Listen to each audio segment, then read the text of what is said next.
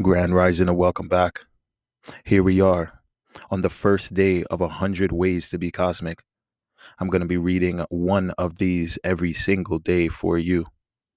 The important thing is that you get some reflection. Maybe you find some understanding in your own path. 100 Ways to Be Cosmic.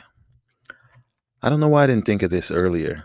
I guess I was still working on the space of the podcast and the guided meditations and the anxiety meditations and even the one on getting present. But here we are in the present moment. Before we begin, let's get comfortable.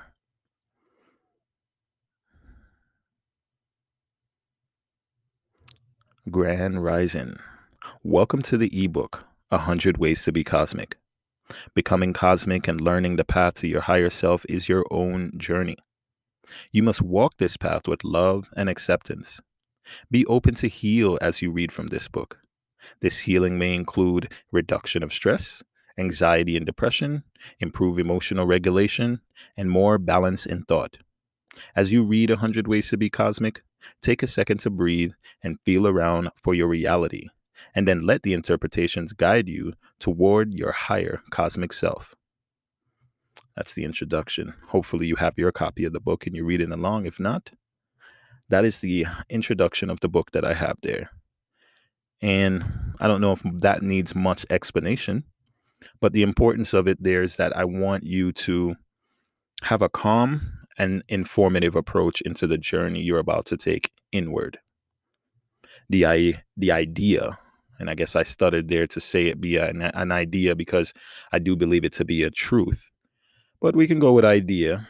The idea that if you work on your healing from the reduction of your stress and anxiety and your depression, it's very much a key to your emotional balance and irregular feelings that you may have. You have to be conscious of who you are. You have to be conscious of the way you think, the way you act, the way you breathe into your moment.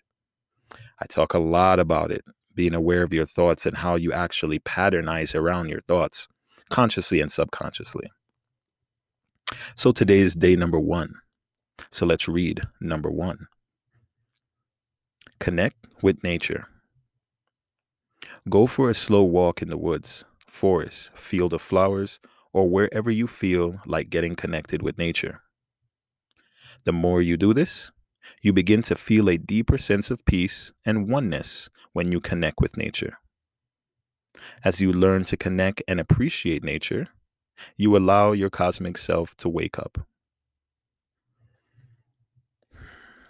I definitely wanted the first one to be simple enough to understand that it's not just you as a human being, but it's you as a being here on earth with the reality around you called nature. Connecting with it, connecting with your breath, because just like the plants that give us the oxygen we need and we give back, you need to understand how we work together.